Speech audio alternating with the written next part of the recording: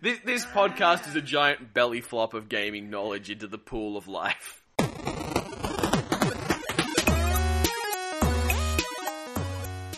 For 15 years now, you have been asking yourself, who is Jeb Wrench? Put him up, show me what you got. I want to see how you rock, if you're great or not. Want to take my spot? Better train to box. I put the game on lock and my reign won't stop.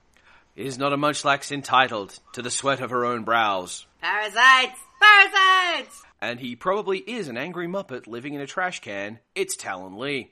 Wait, why do you get the angry Muppet living in the trash can? Because if one of us is going to be a Muppet, he's Oscar the Grouch, and I'm Cookie Monster. That leaves me. I'm Snuffleupagus. I'm not actually here. I'm only here because Big Bird is tripping balls. The Muppets are important. Alright, so, hey Fox, what have you been playing this week? I've been playing NaNoWriMo games. Finally! It's only taken me, August? 5 months. Many months. I've not gone through a lot of them yet. I've played about 4. I plan to play everything on the list except the ones that are paid games because Yeah. I gotta draw the line somewhere. But yeah, I was having a look at the number of games that got completed, or at least in a demoable state for Nanos, and there's like twice as many this year as for any previous year. Hey. And a total of like 60-something, I think. It's amazing. Holy crap. Anyway, yeah, so I am all over itch.io just downloading this shit and playing as many of them as I can. So far I have played Sunrise, and The Blind Griffin, Ishara, and Boy. You said Sunrise, and my blood pressure shot up for a second. Oh, no, not that, not that. Is a different part of the sun cycle. I will say, I know of these games, of The Blind Griffin, which is the one where you're playing a flat-chested, half-Asian tomboy girl running a 1920s speakeasy full of magicians? Yes! Well, she's not so much running it. She gets recruited to be their new bartender at the beginning of the game. Yeah. No, we're going to have a link for this in the description, right? We're definitely going to have a link to The Blind Griffin. Yeah, it is an excellent game. It was unfortunately not as queer as I was hoping. The female characters aren't romance options. Boo. But it's still excellently done. It looks gorgeous. It is stylish as fuck. And it's got 1920s magicians serving illicit booze. It's just great. Reminds me of the disappointing turn in the dating sim that I got to demo for work. Yeah? That you meet a really cool canonically non-binary character, and then you can't date them. You can't date them because they're not a Satan. This was the really big disappointment of The Blind Griffin for me. There is an excellent character who is like the short, plump, vivacious, awesome black girl bar singer who is just rad as fuck, and she's not romanceable, and I was so disappointed at this. She's really cool. I also understand it has a trans character who isn't treated badly? Yes, the owner of the bar is a trans character. Comes up for about 3 seconds, where the character almost says the bad thing that you don't say, and it's immediately cleared up and just never comes up again. Nice. Because she's a woman. Yeah. It's not a thing. It's also interesting in that every character in there, for the time period, is a mistreated minority in some way. Oh. There's a Chinese girl, there's a black woman, there's the trans lady, there's an Italian immigrant, and a Mexican, I think. No, he's born in America, but his parents came from Mexico. Yeah. And a Russian refugee, basically. Oh, wow. So yeah, entire game with, like, no privileged white people, which is kind of exciting. Yeah. And the game did not spontaneously burst into flames or anything like that. It can be done. Somehow it was still a really interesting game with fully fleshed out, interesting, multi-dimensional characters. Awesome. Any of the other ones that stood out to you? Sunrise is visually amazing, and it's the one with the tagline of a diesel punk fairy tale, which, if that interests you, then you know whether or not you want to play this game. Yes. I had a problem playing it because it has a very meek heroine at first, and I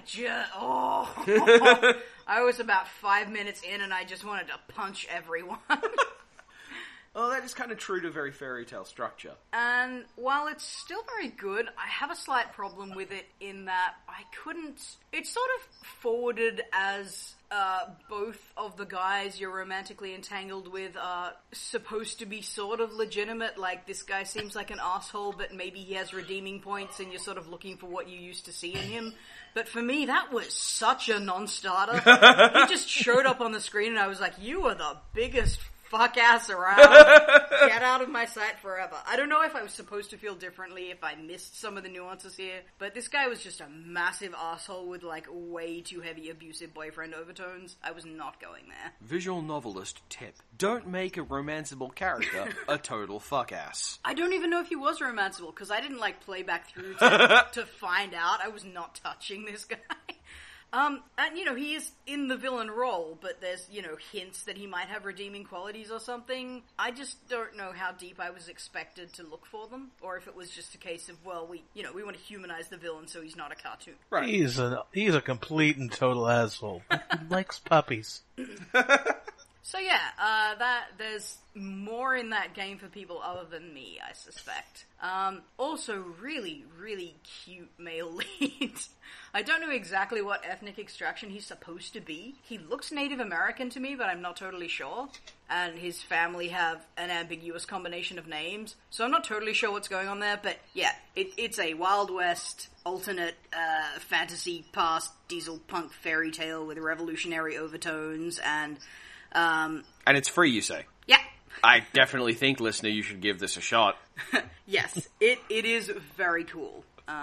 Not without warnings, but very cool. Mm-hmm. What else? Boy is a lot shorter. It's supposed to be addressing the very sensitive area of male sexual abuse. I probably shouldn't talk about it too much on the podcast, I guess. I think it was trying for something very noble, but I have pretty strong reservations about it because there's one really problematic character who feels very much like a strawman feminist, and she's the only representation for any sort of feminist views, so yeah, I'm really uncomfortable with it.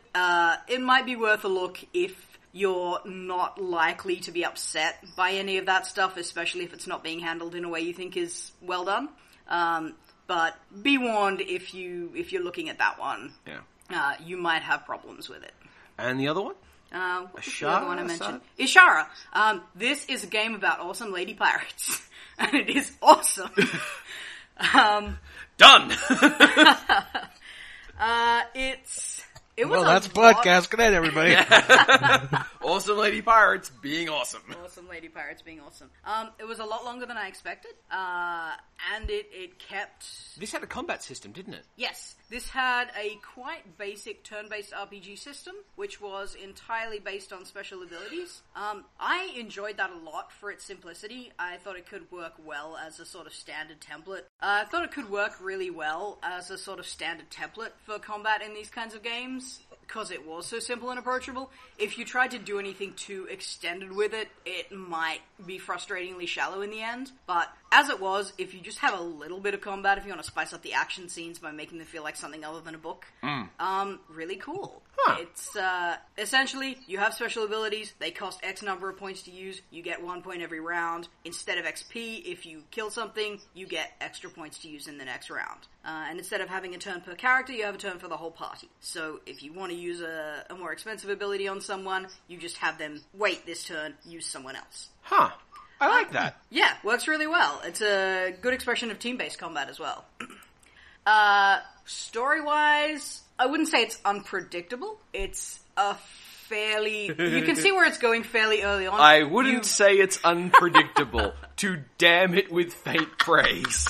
Well, I don't have a problem with that at all. In fact, possibly one of my problems as a consumer of media is that I often prefer things where I can feel where they're going and I feel comfortable with that. I'm less interested in a surprise than something that satisfies me. But it's a story of an ex-noble who turned into a pirate, and is back to her family to get a hold of the bargaining chip that they promised her if she pissed off and stopped bothering them forever. At which point, everything goes to shit. and she winds up being stranded with a very cute, cowardly asshole nobleman. And you have the usual sort of entanglements of he's supposed to marry her sister, but, once he's seen the sexy pirate version with the eye patch, he can't appreciate the doll-like version in the dress. It's, sorry, that's kind of a spoiler. I'm not supposed to mention that they become romantically entangled, probably, but if you couldn't see this coming, you've clearly never encountered this kind of genre before. Visual novels? Predictable? What? No. No, how could this be? No, he was supposed to marry the nice girl. No, this is not how my pirate adventures end. No. Falling in love with rad pirate ladies? I, for one, am completely and utterly unsurprised. That would never, ever happen to me. Very cool secondary characters as well. I don't want to spoil that shit. Go and meet them. They're lovely. And again, this game is free. Yes. Almost, everything I've played from this group is free. There's a couple that were paid releases, but they're amongst the ones that I'm not planning to play. I was worried about it because you have a defrosting Ice Queen action girl kind of romance. You have that risk of, and then suddenly he treated her like a girl and she realized that she didn't have to be tough and humorless and blah, blah, blah, blah, blah. And it does... The face she made, listener. I hate that shit! And they almost edge into that at a couple of points, but it really draws back from that and avoids chickifying her at any point. And especially the ending, whereby you can go it alone or not. I'll put it that way. Is there a go to space ending? There is not a go to space ending, but you can choose to take on the final battle yourself or with companions. And I went by myself because the story choices made me think that was more appropriate at the time. And I thought very much I was going to get killed for it and encounter the bad ending. And I didn't, and that made me very happy. Hey, cool. And it's also for quite a clever reason, which is telegraphed early on in the story, and I didn't see it coming. So nice. That part was unpredictable and well done. Anyway, yeah, I'm kind of blathering about this, but hey, this is another very cool game. Oh, and excellent use of, atmosphere and sea noises, because of course most of this takes place on boats or in seaside towns. And whoever was doing sound for this game, I can't recall if it's a one-person project or a group project, but whoever's doing their sound was really good at this. There's a lot of, the storms really feel like storms, and the quiet morning over the ocean really feels like that serene moment. It's very beautifully done in that regard. And on boats, it might trigger seasickness in some people. Wow. Because they do have the bobbing up and down viewpoint in the boat scenes. That's legitimately interesting. Well directed, I guess I'm saying. Visual direction and sound direction, very good. So yeah, and we'll provide links to all these games most in the podcast description. I think I've talked quite enough about that. Hey Jeb, what you been playing? Where do you want me to start? Well, we know you've been playing a whole bunch of stuff. What's been the stuff you've been doing for fun? Fun? What is this fun? Can you eat I'm a journalist. I'm a journalist. I don't have fun. I can eat everything. I played Magic, but I already talked about that. And talked about that and talked... listener, there was a 40-minute section on Magic the Gathering cut out of the last episode. Yep. A lot of it was complaining about Jace. Hate that fucking guy. Totally reasonable. Anyways, played a bit of Rare Replay. Oh yes. So I got to be reminded that Banjo-Kazooie didn't age well at all, and having never played it as a kid, that game is shit. Does the Rare Replay include Nuts and Bolts? It certainly does. Nuts and Bolts is a fantastic game that everybody should play. I didn't really know why you liked Nuts and Bolts so much, and then I heard a couple of podcasters talking about how that game works, and suddenly it all makes a lot of sense. Nuts and Bolts takes your standard collectathon model, and wait a second, what if we could make really cool vehicles for ourselves to do the collecting with? What if instead of, climb up this mountain and get the thing at the top of the thing, then it's like, no, what if I made a giant space bouncy chair? And there's like, you can dip a vehicle in lava to like, cauterize a section of it or something like that. Just such a strange, I understand it's not well signposted. It's open. You can do whatever you want. Fuck it. Fuck it, great. that'll do. One of my favorite stories from the first time I played it, I built a helicopter in it, right? Yeah. You know what helicopters usually need? Tail rotor. No. Please. We're getting really complicated here. No. Landing gear. Now, that's kind of when you build when I built my helicopter without the landing gear, I got my helicopter and realized, oh shit, this thing can't land. Well, everything I do for this level, I'm flying. And so I did. It's a wonderfully goofy game, and, it reminds me a lot of another one of my favorite games from one of my favorite developers, which is, Ice Pick Lodge, is, Cargo, the Quest for Gravity. Ah, yes. If you're familiar with Ice Pick Lodge, everything Ice Pick Lodge does is weird. Yeah. Cargo is weird for Ice Pick Lodge. Huh. I think I've seen screenshots of Cargo on Steam. I thought it looked like a kind of puzzle platformery.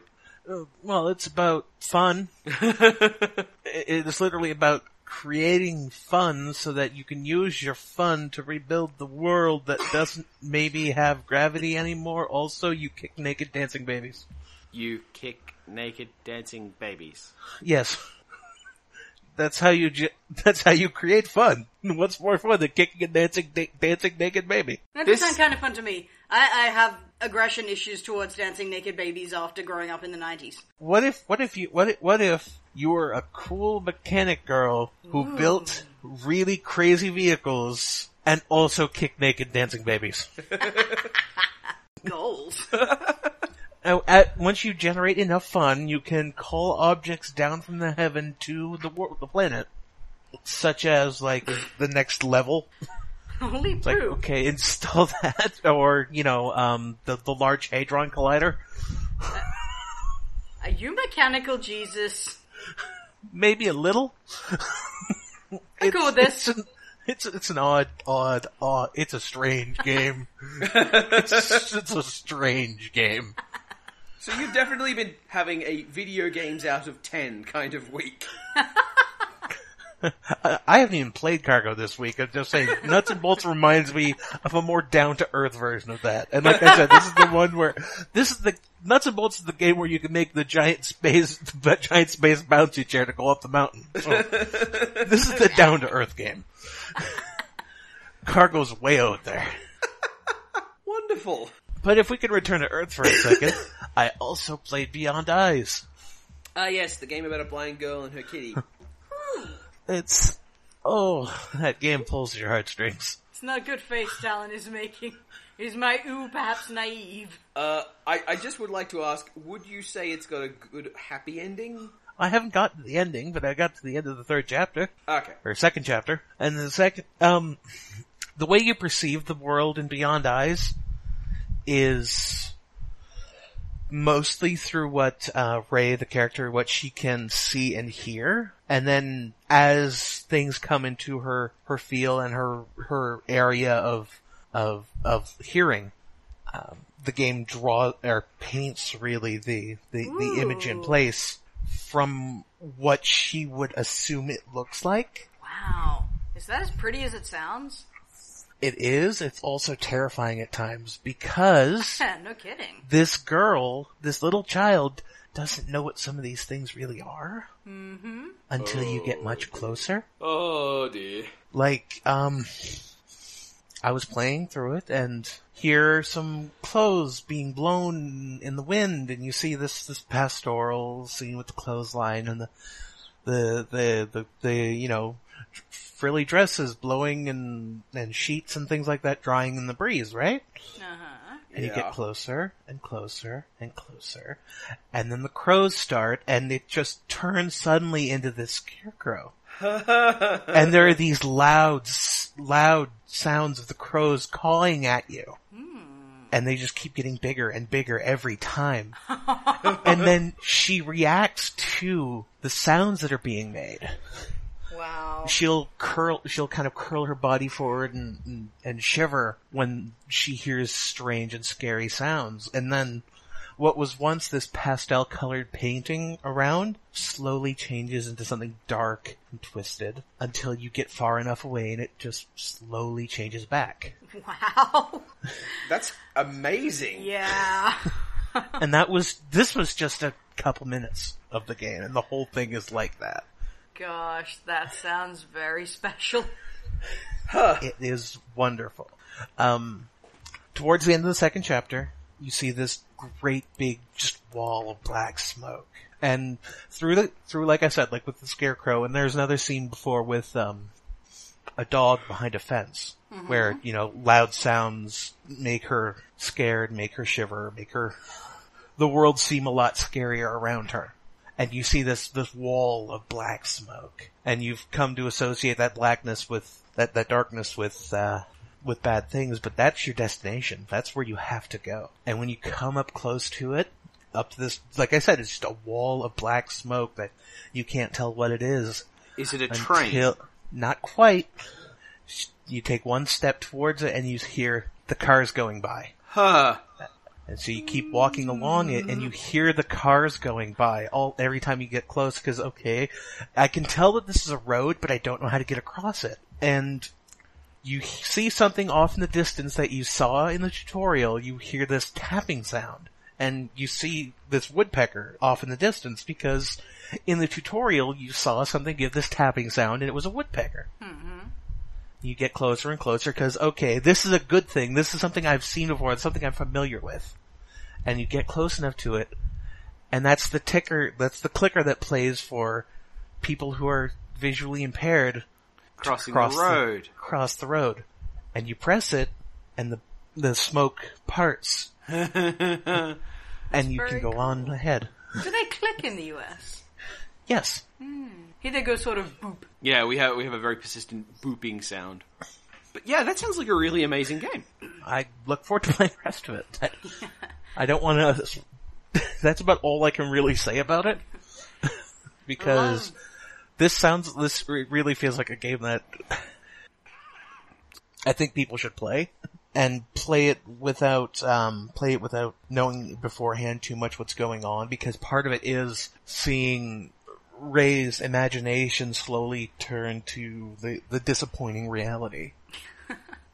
But also, sometimes she'll see, a frog will croak nearby and will hop along. And it's like, oh, that's where the bridge is to get across the creek. So it's not all horrible and bad and terrifying. Though there is horrifying, bad, and terrible. Well, I mean, scary things happen to... The world is a terrifying and scary place. The dark moments really striking.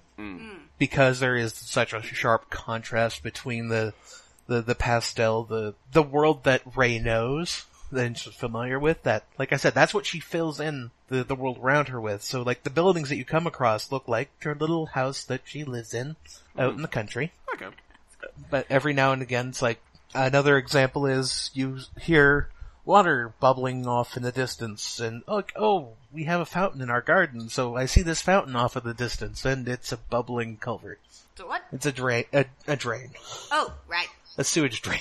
Alright. I really hope they don't go too dark overall with that, because that sounds like a really nice balance point of, like, you can have your expectations subverted, but that's not a tragedy by itself. It's just an expansion of your awareness, and, that's quite a cool, valuable thing, and it doesn't have to be, dramatically, oh, look, everything is terrible, even though you thought it was nice. It'd be much more interesting and more subtle to just, learn and experience and become wiser without, destroying anything.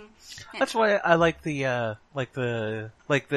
all happened in the same chapter, and then it ending off with, ending off with the woodpecker sound being what led you to be able to get across, nicely. It's like, okay, this is not a bad thing that happened. Yeah. I hope that's the kind of tone that it winds up having all the way through. That sounds like a lot of, I'm going to say a lot of fun to play, but rather a really good experience. Hey, Talon, what have you been playing? For class, I've been playing a surprising amount of Star Realms. Again? Yeah. Well, no, seriously. We need to get away from these fucking card games. I'm designing a card game. He's playing it on the Speaking computer. of which, if you want us to get away from these fucking card games, pay attention to what I publish on Tuesday. Ooh, I see. I'm not getting away from the fucking card games. Yeah, I've been playing a whole bunch of Star Realms for class, and that sounds ridiculous, but it's true. And I've also picked up in the Devolver Digital sale Titan Souls and Ronin. Mm-hmm. Ronin is interesting, but the difficulty curve jumped a little sharp for me, so I consistently get stuck at one point in one level. Still really stylish, really like it. Titan Souls I haven't gotten that far into because apparently I also reinstalled Hotline Miami. Is Titan Souls the one that's like a pixely 2D Dark Souls-y Shadow of the Colossus type thing? Yeah. Yes. It's a really interesting game. It's like the rule of one. You have one arrow. You have enemies that die in one hit. You die in one hit. It's a very interesting game.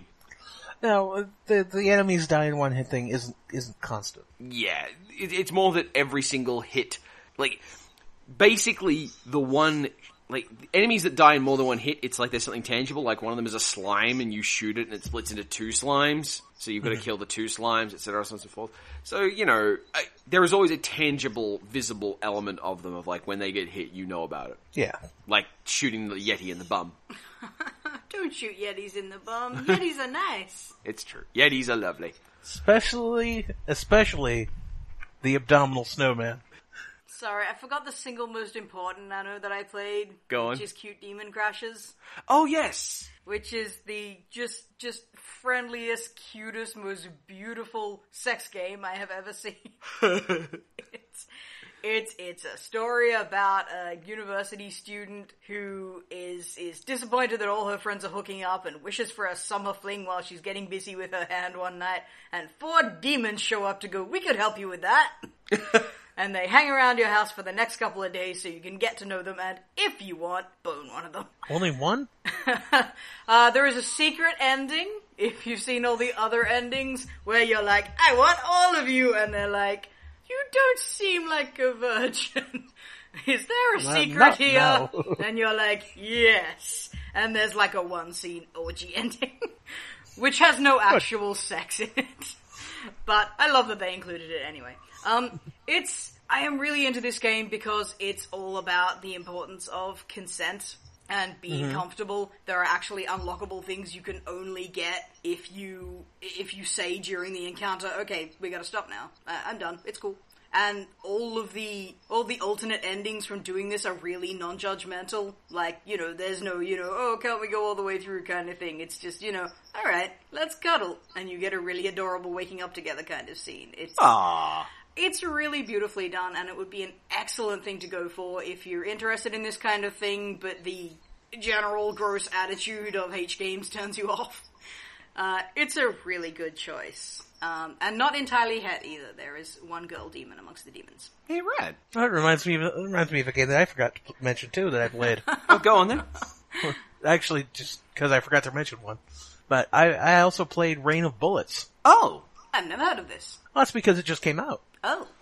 I almost thought you meant Tower of Guns. Go on. No, this is Rain of Bullets. This is completely different. Completely different. How could I possibly... different. See, Rain of Bullets is a game where you play as the farmer, or the mechanic. Sorry, the mechanic named Troy. And Troy has a little garage, and does mechanic things in his garage. And then the giant Titan Corporation decides to build the roadway to their new super mega factory right through his garage. Troy doesn't like that. Because Troy hops into his garage, what's left of it, goes all the way to the back, gets in his jet, and he's out for financial compensation. I was waiting for where the Rain of Bullets would factor into this, I have to say. Well, how else is he going to get financial compensation? He's going to do it with bullets. Lots of them. Rain of Bullets is a really accessible shmup that has a bunch of difficulty levels and a ton of customization. Is that a top-down, or...? It's a side-scrolling, hand-drawn animation shmup. As you go through the levels, you get scrap that you can use to upgrade your jet with new, more damage from your machine guns to fire more bullets, and you can also pick up different kinds of guns, and you can bolt these guns onto your jet in any direction you want, and then you can mod the guns themselves to have even more options, like, it could do more damage, or it could be a spread gun, or it could split off in other directions when it hits another thing. And as you upgrade your jet, you can put more and more guns on your guns, or on your jet. Oh, that sounds pretty fun. It's actually, like I said, it's got a bunch of different difficulty levels, so it's really easy to play. I don't even... Sorry. I keep starting to speak exactly when you start to speak. It's all good. So, when people tell me about the American dream, this is what they're talking about, right? It's like, wait a second, this company broke my stuff. I will have financial recompensation. I just Through love immensely that. superior firepower. I love that tagline. He's out for financial compensation. It's like, I was expecting, I previewed it and then I actually got to review it. And I was expecting, okay, this is gonna be a revenge story, or, it's the man going up against it's a single person going up against the corporate. No. The guy just wants his fair share. The load screens are his Twitter feeds where he just sends kind of snarky tweets at, the company. It's great. Oh, that's amazing. I like that gimmick. Oh. Yeah, that sounds really cool. So yeah, I had to talk about Rain of Bullets. I like games that still do load screen gimmicks. I feel like that's almost a lost art as load times get a bit faster. Smooth transition. So, the Ludum Dare Game Jam is going on for the next 48 hours. I like how you just kind of slurred that out, because no one could ever figure out how to pronounce Ludum Dare. Is that not how you pronounce it? I've heard so many different ways. It's like, yeah, it's the Ludum Dare. Ludum Dare! Ludum Dare, yes. The 48-hour Ludum Dare Game Jam is going on, and...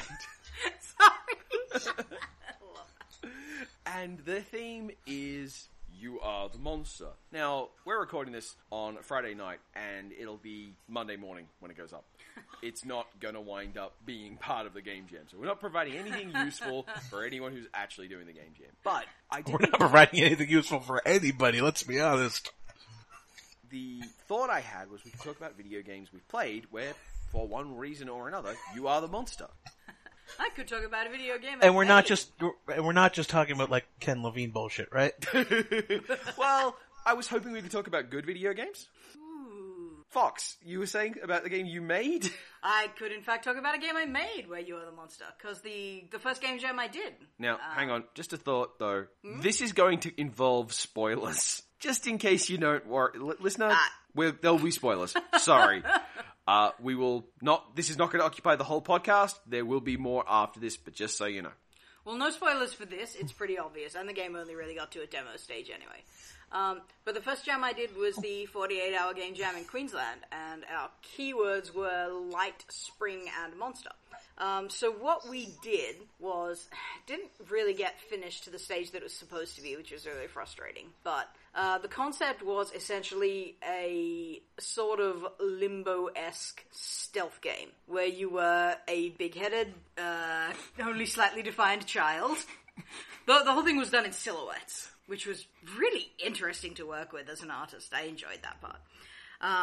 Where you were a small, big-headed child who also transformed into a giant, hairy monster. And this field was populated with other monsters who were basically the same as you, and human guards. So there was the idea that when you were a monster, the other monsters didn't try and kill you, but the humans would come after you. And when you were a human, the humans were fine with you, but the monsters would come after you. So it was supposed to be this sort of, scripted, platformy, puzzly stealth thing where you could use both forms to get around the NPCs. We never really got much done in the way of level design.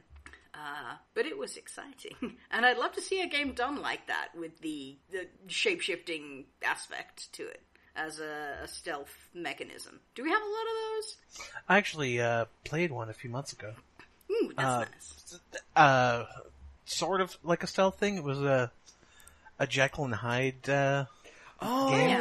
Oh, yes. This was another Game Jam game, wasn't it? Mm-hmm. Yes. As you moved in one direction, you were Jekyll, and as you moved the other direction, you were Hyde. And Hyde didn't get affected by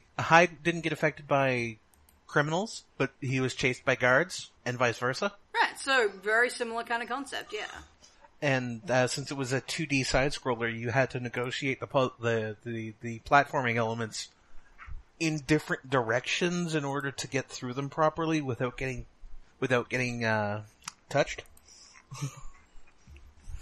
Well, I've seen this played. It's a very interesting little thing. It was a 24-hour kind of game thing. Mm-hmm. As was actually, I said a few months ago. Now I think it was a year ago. I think that was for Indy 3. Yeah, you and I. That's what I was thinking in my head. That's where we heard of it. Yeah, we were watched talking you about it with a play developer. You watched me play it. Yes. Cool. Yeah. I'm glad we figured out where we remembered that from. Same kind of thing, though ours was less platformy and more, I think the concept was originally that these flowers that grew around the stage were what caused the transformation, so you had limited opportunities to use the monster form. Oh. Which didn't really wind up getting implemented. In the end, all it basically was you can walk past a bunch of NPCs and find the flower at the end and you die, because I'd drawn this amazing dying animation with like 40 frames or so. And when we saw it, we laughed so hard, we were like, okay, we have to just end the game with you dying now, because we've got to put this in it. It's art, damn it.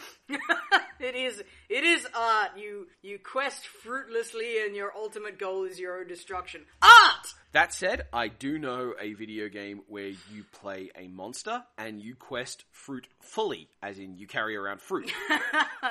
You're gonna make me talk about Mystery Dungeon, I'm gonna make you talk about Pokemon Mystery Dungeon. Pokemon aren't really monsters. We all know this by now. In fact, they're it's in the title. It says Pocket Monsters. It's right there. Yeah, it's monsters in name only. Does Poke mean not really now? Welcome to the Not Really Center. Come on. Especially in Mystery Dungeon where they talk to each other. Yeah. And there's like, the Kangaskhan at the item store is like, don't worry, dearie, I'll take care of it. She's like your freaking monster. Mom. Well, she might be a she. I don't know. Could go either way. That's one of the really cool things about it, actually. Like, you're the only person who has any idea of, like, you know what your assigned gender is? No one else's is made an issue. Whatever. In the Mystery Dungeon games in general, they're a turn-based roguelike. Yes. Dungeon Explorer, you run around with a whole bunch of Pokemon on a train behind you. Yes. You headbutt things. This has incredibly cute graphics. I love watching tiny pixel Pokemon walk around and punch things. I could do it all day. Spheal? I have done it all day, on multiple days. Yeah, that's Spheal is a Pokemon I never had any affection for, except in Mystery Dungeon it rolls instead of walking. It's just the cutest goddamn thing! How can you not? How can you not have affection for Spheal? It is a ball that is a seal. And of course, this is where the first time I believe Fox got to play as a Munchlax. This is where I gained my love for Munchlax. And in the second generation of Mystery Dungeon games, you could be a Munchlax. Though in the, you know how the Pokemon games usually have your two mainline titles and then there's a third one they release a bit later on with Extra Junk? Mm-hmm. The Extra Junk one, they changed it so you couldn't be a girl and a Munchlax at the same time. And that made me extremely cross. In the first two games of that generation, they changed what it had been previously, where your gender was always a component of which Pokemon you wound up as. And they took that away in that generation. That made me really happy. Because if I want to be a goddamn Marowak lady, then I should be a goddamn Marowak lady. Don't you get in my fucking way. Especially since Marowak was quite specifically Cubone's mother. Good point. Yeah. That is even more relevant. That's literally the description of Marowak. Yeah. Before they had genders, Marowak was a mum. Yep. Side note, the introduction of gender to Pokemon is just the weirdest thing to think about. It's not too bizarre, except that they had that first couple of generations where it didn't exist. So you have, like, this one species that has two genders, and everything else is, like, Should Yeah. probably be saying sex rather than gender to think of, but that's not the point. Yeah. Anyway, and weird shit like Kangaskhan and Marowak And the Nidorans, which explicitly have a gender marker in their yeah, name. for some reason these have males and females. Nothing else. Except now they do. Wait, do they? I don't know. Who knows? Very, very messy, untidy. What we're saying is that biologists in the Pokemon universe suck. And Go on, Well, Jensen. no, clearly they've recognized in the Pokemon universe that gender isn't necessarily binary. Yeah, it's true. Because there are genderless Pokemon, and there are the Nidoran situation Yeah. is just so far out there with the Nidoran male that becomes a Nidorino, and then what? Yeah. maybe that's why they still can't. And those work are out different. breeding. And those are different than the males and females of other species. So Porygon has a binary gender. This is probably why they still can't work out breeding. Like, have you noticed every generation the daycare people are still like, oh my goodness, where did this egg come from? You're like, We I'm don't 12 know. when I've worked it out, guy. we literally don't know. This just happened. Aren't you And people then, grandparents? and then Ditto gets involved, and once Ditto gets involved, everything just goes right out the window. By the way, I am a horrible person. I named my first Ditto Stock. I named my Ditto KY. Like, Keiwai.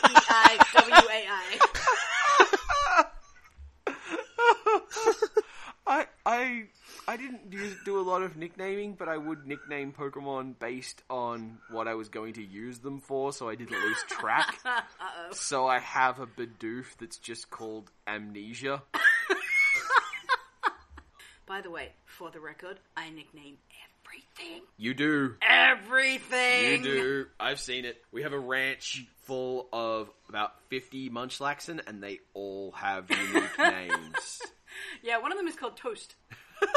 I started running out of ideas, so I called them anything I could think of. Mostly food items. Wasn't your first Charmander Toaster? Yes. Well. When I was like 14, Toaster. So, to go into a more classical vein of You Are the Monster, setting aside Far Cry 3, because that's almost too easy. Again, I've been playing a lot of Hotline Miami. Oh, right. Never heard of it. Is there a dragon mask? There is not a dragon mask, there is a crocodile mask. I remember there was a unicorn, that's all. Yes, the unicorn which makes your guns quiet. Okay. Yeah, I've been playing a lot of Hotline Miami. I can't really justify this in any way in my head. It's just that, like, I've been bothering to pick up achievements in Hotline Miami. It's gonna be the episode title, isn't it? I've been playing a lot of Hotline Miami. Well, I'm sorry. I never asked for this. Wait, no, that's the wrong game. yeah. Well, in that game, there's concern from Jensen that he is a monster because he has rad cyborg limbs. Oh, I hate when that happens. Oh, yeah, God. I hate being awesome. This is so terrible. It's so tragic. I was massively injured, and instead of being physically handicapped, instead I have cyborg limbs, and now I am a superhero. Boo-hoo-hoo. Same. I don't get to wear my shoes anymore. Goddamn crying video game protagonist babies. I like how in Metal Gear Rising, like Raiden just rolls with this, Yes. with this cyborg shit. It's like, fuck it. I can use my new toenails to drift. That is one of the most Japanese things I've ever heard. He's not joking. Not joking. Raiden in Metal Gear Rising owns. Not only is he a very pretty man, but he owns. There's a wonderful ridiculousness about Metal Gear franchise games in that you can pretty much constantly go from ridiculous thing to ridiculous thing. And if it was any other franchise, there'd be this moment of, you made that up. But with Metal Gear, no. No. Even back on the MSX, My only there wish... was a situation in Metal Gear 2 where in order to get into a building, in order to infiltrate a building, you had to get an egg for an owl, hatch the owl hooting after it hatched would make the guards inside think that it was night, so they would open the gate for the shift to change. Wow. So you'd get in. It's like This actually happened in the game. it's like stealth espionage LucasArts. Like, I'm Keep pretty in sure I mind did that in in order Loom for one time. keep in mind, of course, that, you had to make them think it was night, which meant it was day. And they were outside. Oh well, the owl is hooting, I guess it's night now. It's literally what Snake had to do. They were out. I was just assuming it was an indoor compound. No. I don't even. It's like, oh, it's night now, okay. Owls wouldn't lie to us. Owls are very wise. Owls have never showed us wrong before. Especially in video games. That's why I vote for the owl every election. That's why I vote for these nuts. Look, the owl record is unimpeachable. And now it's time for Retro Gaming News. All the news is fit print for the month of August, 2012. Brought to you by Gillett of New York, your one-stop shop for off-the-shoulder dresses, fountain headwear, and Atlas shrugs.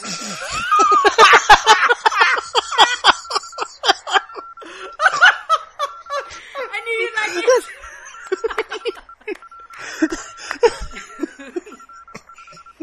Yeah, that joke just lands, and you gotta sit back. You get to enjoy it for a while.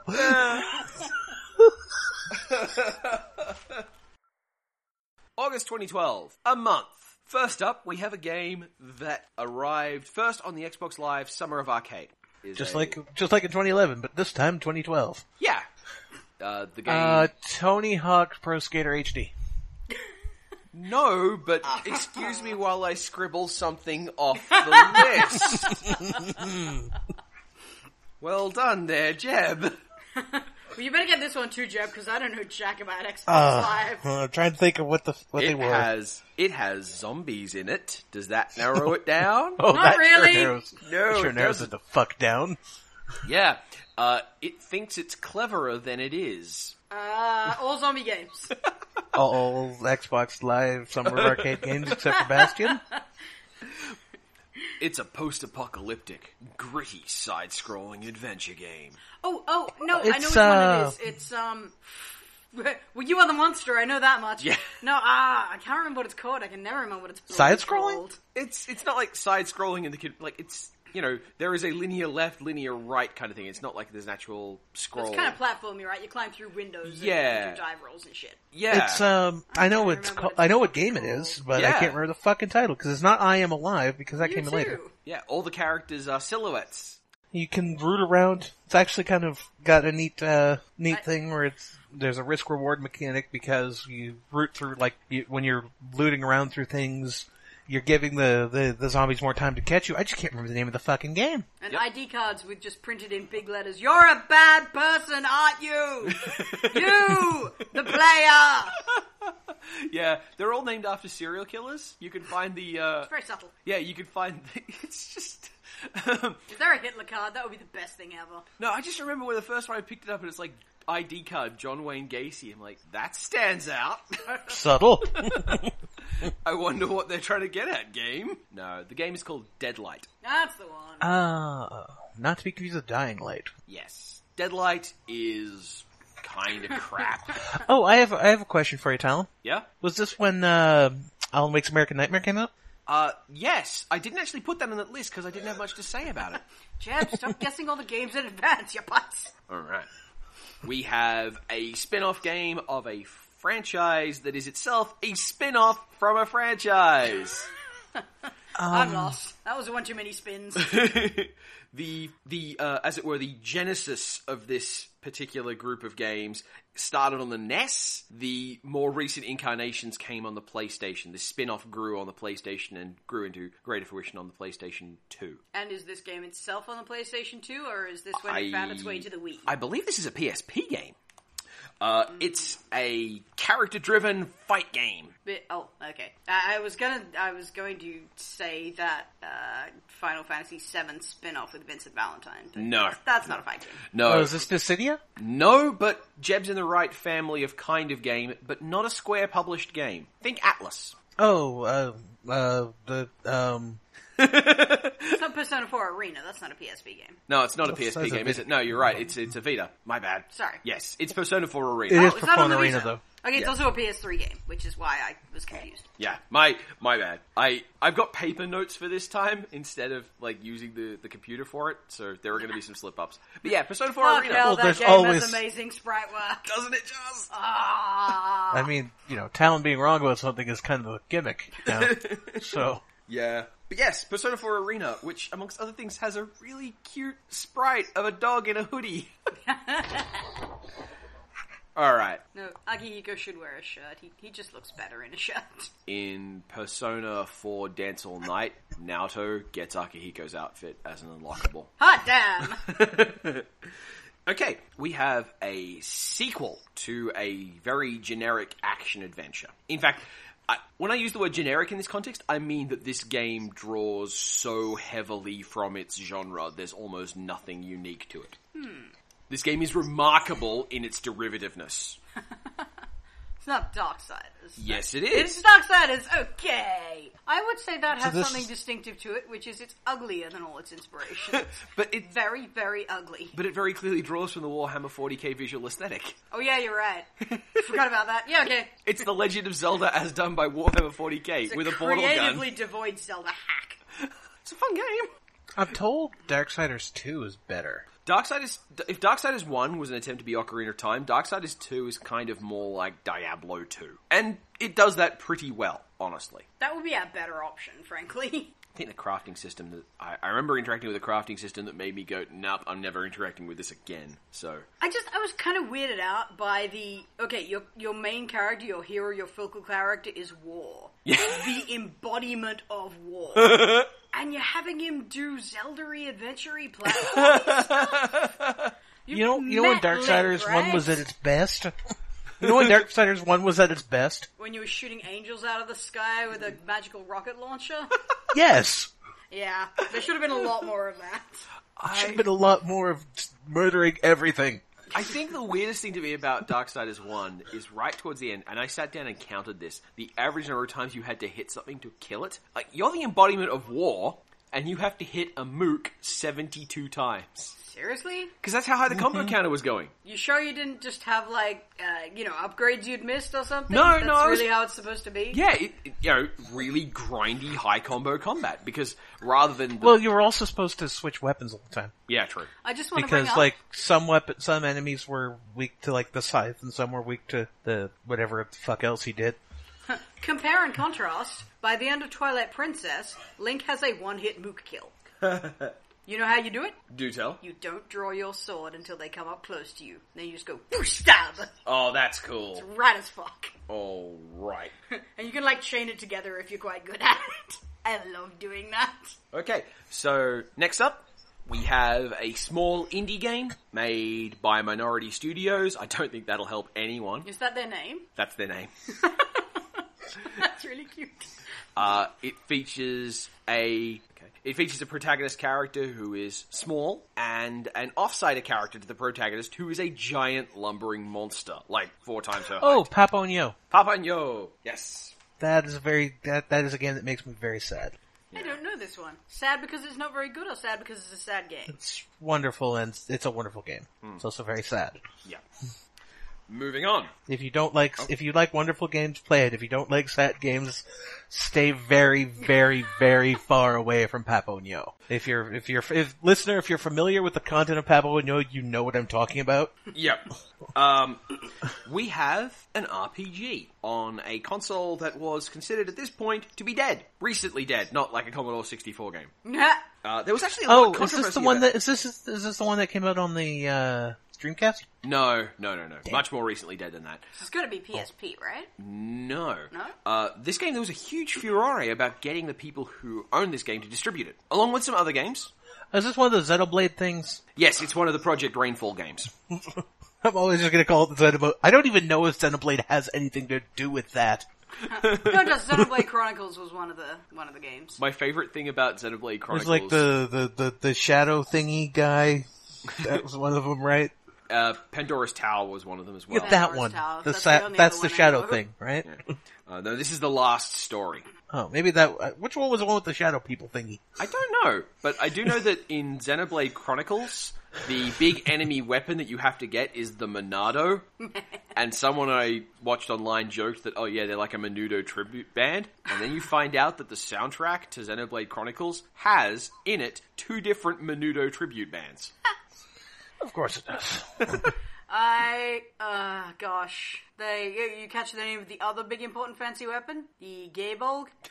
Which is, it's a name with a proper mythological pedigree and everything, but American voice actors can't say that and be taken seriously. It just can't be done. The Gaybolg. It's problematic when you start pronouncing it the Gaybolg. That's not really how you say it either, but, it's Scottish, so we're not gonna try. This is your people. You think I can speak like my people? They would spit on me if I tried to pronounce it at them. It's there's another JRPG that uses the gay bulge. No, it's made What's it called again? Yeah, it's one of those things that comes up now and then, depending on how aware the writer is of how it's going to sound in the West. Lost Odyssey? I think Lost Odyssey had it, yeah. Could be. And it was a gun that looked like a giant cock and balls? Yeah. Oh my god. They probably knew it. Alright, so... It also... We're not released giant white blasts from the end of it. Alright, we have a crime game. Basically, we have a game in the genre of Grand Theft Auto games. Oh, I thought you meant like a detective. Saints Row 3? No, not Saints Row 3. In fact, if you were to do a continuum, you'd have Grand Theft Auto in the middle, Saints Row on the silly side, and on the opposite side, you'd have this game. Oh, fuck. Oh, super gritty? Not super gritty, but just definitely more towards the serious side of things in Grand Theft Auto. I mean, this is still a game where at one point of the DLC, you have to chaperone a ghost. Not set Sleeping in America. Dogs. Sleeping Dogs. Sleeping Dogs. Where you have to chaperone a ghost. A ghost. And this is the more serious game. Yeah, but this is the game where you shove people into, like, fucking meat grinders. Yeah. I wonder if we can mod that into Saints Row instead of the prostitute escorts. It'd just be more fun if you had to keep a ghost happy. And the moving around, that's trying to move an Ouija board. But with Sleeping Dogs, the game in general is very interesting to me because rather than trying to make its system of, crime and police attention as this very binary thing, they made it so that there is conflicting loyalties in that you want to get better with both the triads and with the police. So it winds up working out very differently. You wind up behaving in a particular way based on who's observing you. Are you like undercovering, or are you just trying to... You're an undercover cop. Who gets betrayed, cool. and then he gets betrayed again. Yeah, and then he gets betrayed. Yeah! And then he gets betrayed again. And at the end, he gets betrayed again. Well, they kind of warned you with the name of the game, didn't they? Sleeping Dogs Lie. That itself is kind of an interesting thing to play with because, let's be honest, in games that have morality systems, you do generally just wind up acting differently depending on who's watching you. Yeah. So it's nice that they work that into your motivations in character as well. Yeah, All but right. then the upgrades wind up being extremely linear and, binary morality based, so... Yeah. That's a bummer. Also the combat's a little unbalanced because eventually you just wind up breaking kneecaps all the time. Hey, hot down, that's my kind of game. This is a game where you shove people into meat grinders and shit, so that's what the combat is. Yeah. You're talking to someone whose boss saint actually refused to use weapons until they gave me a rocket launcher. Before that, it was just stomping on people all the way through. Alright, we have a PlayStation Network re-release of an odd game, a fighting game. Big detailed chunky sprites. It's an anime tie-in. Sprites. Was there a PSN release of Evil Zone? Because that would have been amazing. No, No, not that an was Evil Zone. 3D, wasn't it? That was 3D, and it was glorious. Really And nice. whatever game you're talking about, I'd rather talk about Evil Zone. not talking about Evil Zone. Well- Unless there's dicks. Well, the anime this was based on has had a resurgence in popularity and a new is it series. JoJo All-Star Battle? Yeah. I was figuring it was a Dragon Ball, but I thought they'd been 3D for quite a long time. No, it's it's a It's re-release of JoJo's Bizarre Adventure. Did I see there's a girl JoJo now? Yeah. Jolene. Pretty cool. Yeah. That's She's a new awesome. development, right? I don't remember any of those from That's back new. in the day. That's new. Oh. Alright, sweet. And I know nothing about. I have never. I have seen like one episode of it, and it's not my thing. But I seem to know a whole lot about it because that's what the people I roll with. Alright, we have... Technically, this is a re-release of a game that was already out on a platform, but this is like a special bundled together edition of it. This was the Windows release of a game that is designed to be finished, but people act like it's not. This You is... said it was the Windows release of it? Yeah. Okay. Dark Souls. Yes! Dark Souls, a slightly hard video game that attracts some of the worst kind of gamers. It is quite a hard video game. Yeah. I don't, slightly is fair.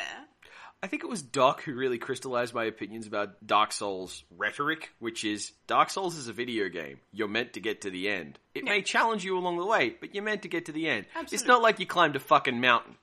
It's not like you fought a bear. It's not even like it's I want to be the guy.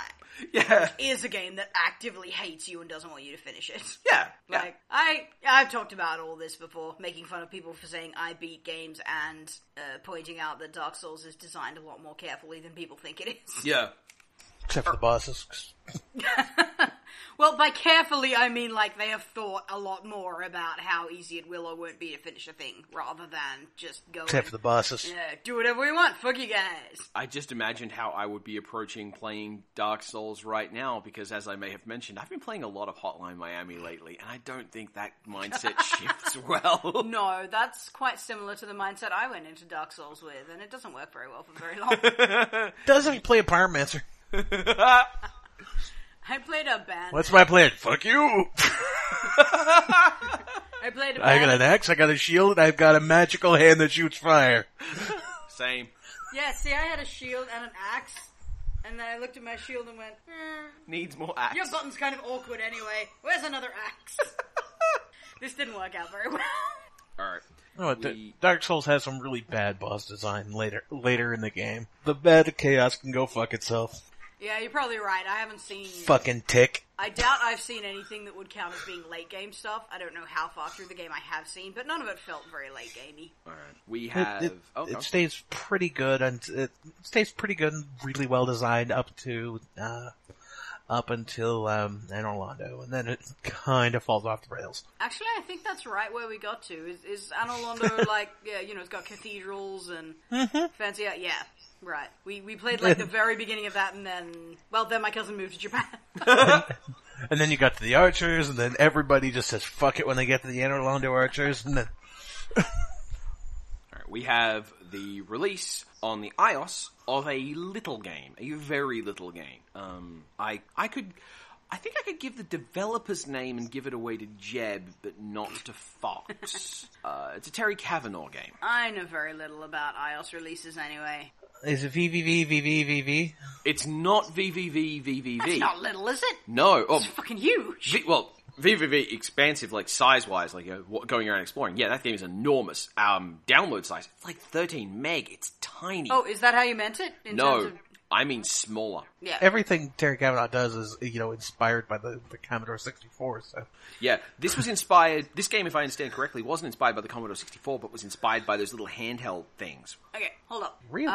When I said, is that how you meant it, I meant, did you mean small in terms of file size? Because I thought you meant small in terms of scope. I mean, this game is small in terms of scope. Right. This game is like, I think 2 buttons, and it's got a song, and it's fast, and it's really hard. Super Hexagon. Super Hexagon. Alright. Really hard. I Yeah. have actually seen that, but I didn't know he made it. It's really fucking hard. I, Super Hexagon's really fucking hard. Take your Dark Souls shit, go the fuck off. Super Hexagon is fucking hard. Hardcore! yeah, I got to Anor Londo and I got to the Archers. Yeah, I scored 45 on Super Hexagon. Whoa! We got a badass here. Alright, finally. Badass here. Last game of this Retro Gaming News Roundup. It's an MMO. Mm-hmm. Alright, so it's an MMO that launched in August 2012, so it's about 3 years old now. It's a fantasy style. If I say theme park MMO, is that meaningful to both of you? That means that's the one where you go and see the things and the things happen. Yeah, it's Is very it much... Neverwinter? No, not Neverwinter. This game is apparently something of a large success. This game Now or then? Now and then. This game doesn't have... Okay, so it's not Final Fantasy XIV. Yeah. This game doesn't have a monthly subscription fee. Guild Wars 2? Guild Wars 2. Yeah. Oh, is that a theme park? Yeah, it's... Okay. It's a bit of a weird hybrid. That game literally does have you going around from point to point collecting places to look at stuff. Yeah, and one of the things that they did during each major event throughout the year is a theme park, which includes paintball. I haven't played Guild Wars 2. I was just assuming it'd be somewhat like Guild Wars 1, which was a lot more linear, like heavily story driven. Like the best way to get to the next area was to do the main quest in that area because it would take you to the next checkpoint. Basically. The way Guild Wars 2 is structured, basically, is that it is a theme park, but one of the rides is the linear plot. Mm-hmm. Oh, yeah. And you don't have to stick to it. I'm into that. Guild Wars 2 kind of, it takes a lot of the Guild Wars 1 story-driven mechanics and kind of rubs them against like Final Fantasy XIV's presentation and mechanics and kind of gets a little friendly, and then you have Guild Wars 2. Yeah. I admit I'm not that heavily into Guild Wars 2. I played it for about a couple of months. I do like it. I very much like it aesthetically. It looks really good. But at the same time, it's huge. It's too huge for me to have a handle on. Like, I have friends who really like it, and it's like, I want to like it, but I've never owned a computer that can run it well enough for more than a couple months before something happens to my computer, so... Aww. Yeah. Ouch. Also, a friend of mine plays it and plays a Char, who mostly spends her time running around going, fucking humans. Oh, you can't play Char? Rad. Yeah. And you can play as Char. Yeah, you play as... Why else would I play this game? Yeah, you can play as Char, Norn, you can play as Asura, and Sylvari, and there's apparently a human race as well. But whatever the hell those things are. Norns and Char. Yes! There are races that aren't Norns and Char. Make me a bear! I did actually play as a flower boy once in it. That was nice. I probably would make one of the cute little things because I do like to play boys occasionally as well. But mostly I want to play a giant tattooed bear woman and don't get in my way. Guild Wars 2 is, it's definitely one of those MMOs I recommend for what it's doing. Like, it's upfront fee, you don't need to put money into the market to get stuff out of it, and broadly speaking, if your system can run it, it's a great looking game, it'll give you everything you want, and the absence of a monthly subscription means that you can take a break from it without feeling guilty. Yeah, that's And usually around the holidays it goes on sale for like 50 to 66% off or something like that. Yeah, Isn't there an expansion for it out now? Yeah, which I haven't looked at yet, but whatever. That's the same exit point I took with Guild Wars 1. It's like, oh, there's expansions, bye. I'm not spending more on this because I was told I didn't have to spend more on this. Graceful transition! Did you want to talk for a little bit about Yuri Jam? Yes. Well, I mostly just wanted to say that Yuri Jam is happening. Woohoo! I only just found out about this, and it's slightly frustrating because I was just getting into a different visual novel project as a few too many gay boys in it to be appropriate for Yuri Jam. But, yeah, I wish I had more to say about who's entering and what kind of stuff's being forwarded at the moment. There's a lot of team building going on the forums. People seem very eager to collaborate on this one, but yeah, it's a 2-month jam, I think, open to any style of game, anything you want, where the rules are, it has to be primarily about relationships between women, or a relationship between women, and if there is a romance, it has to be queer.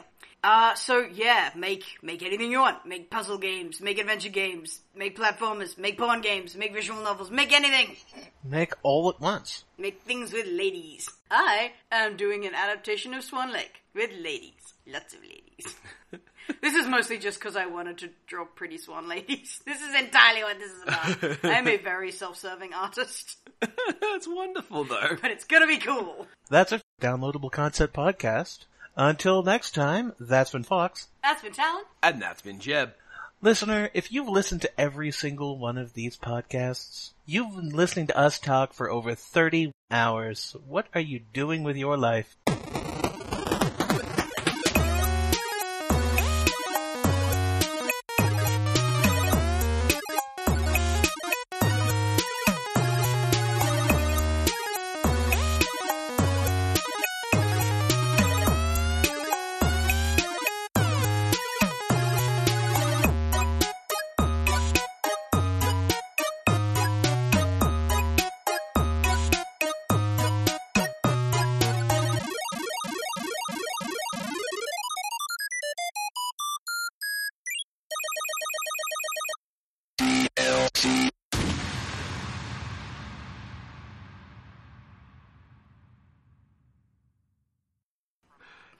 Shush, tell him we're talking about dicks.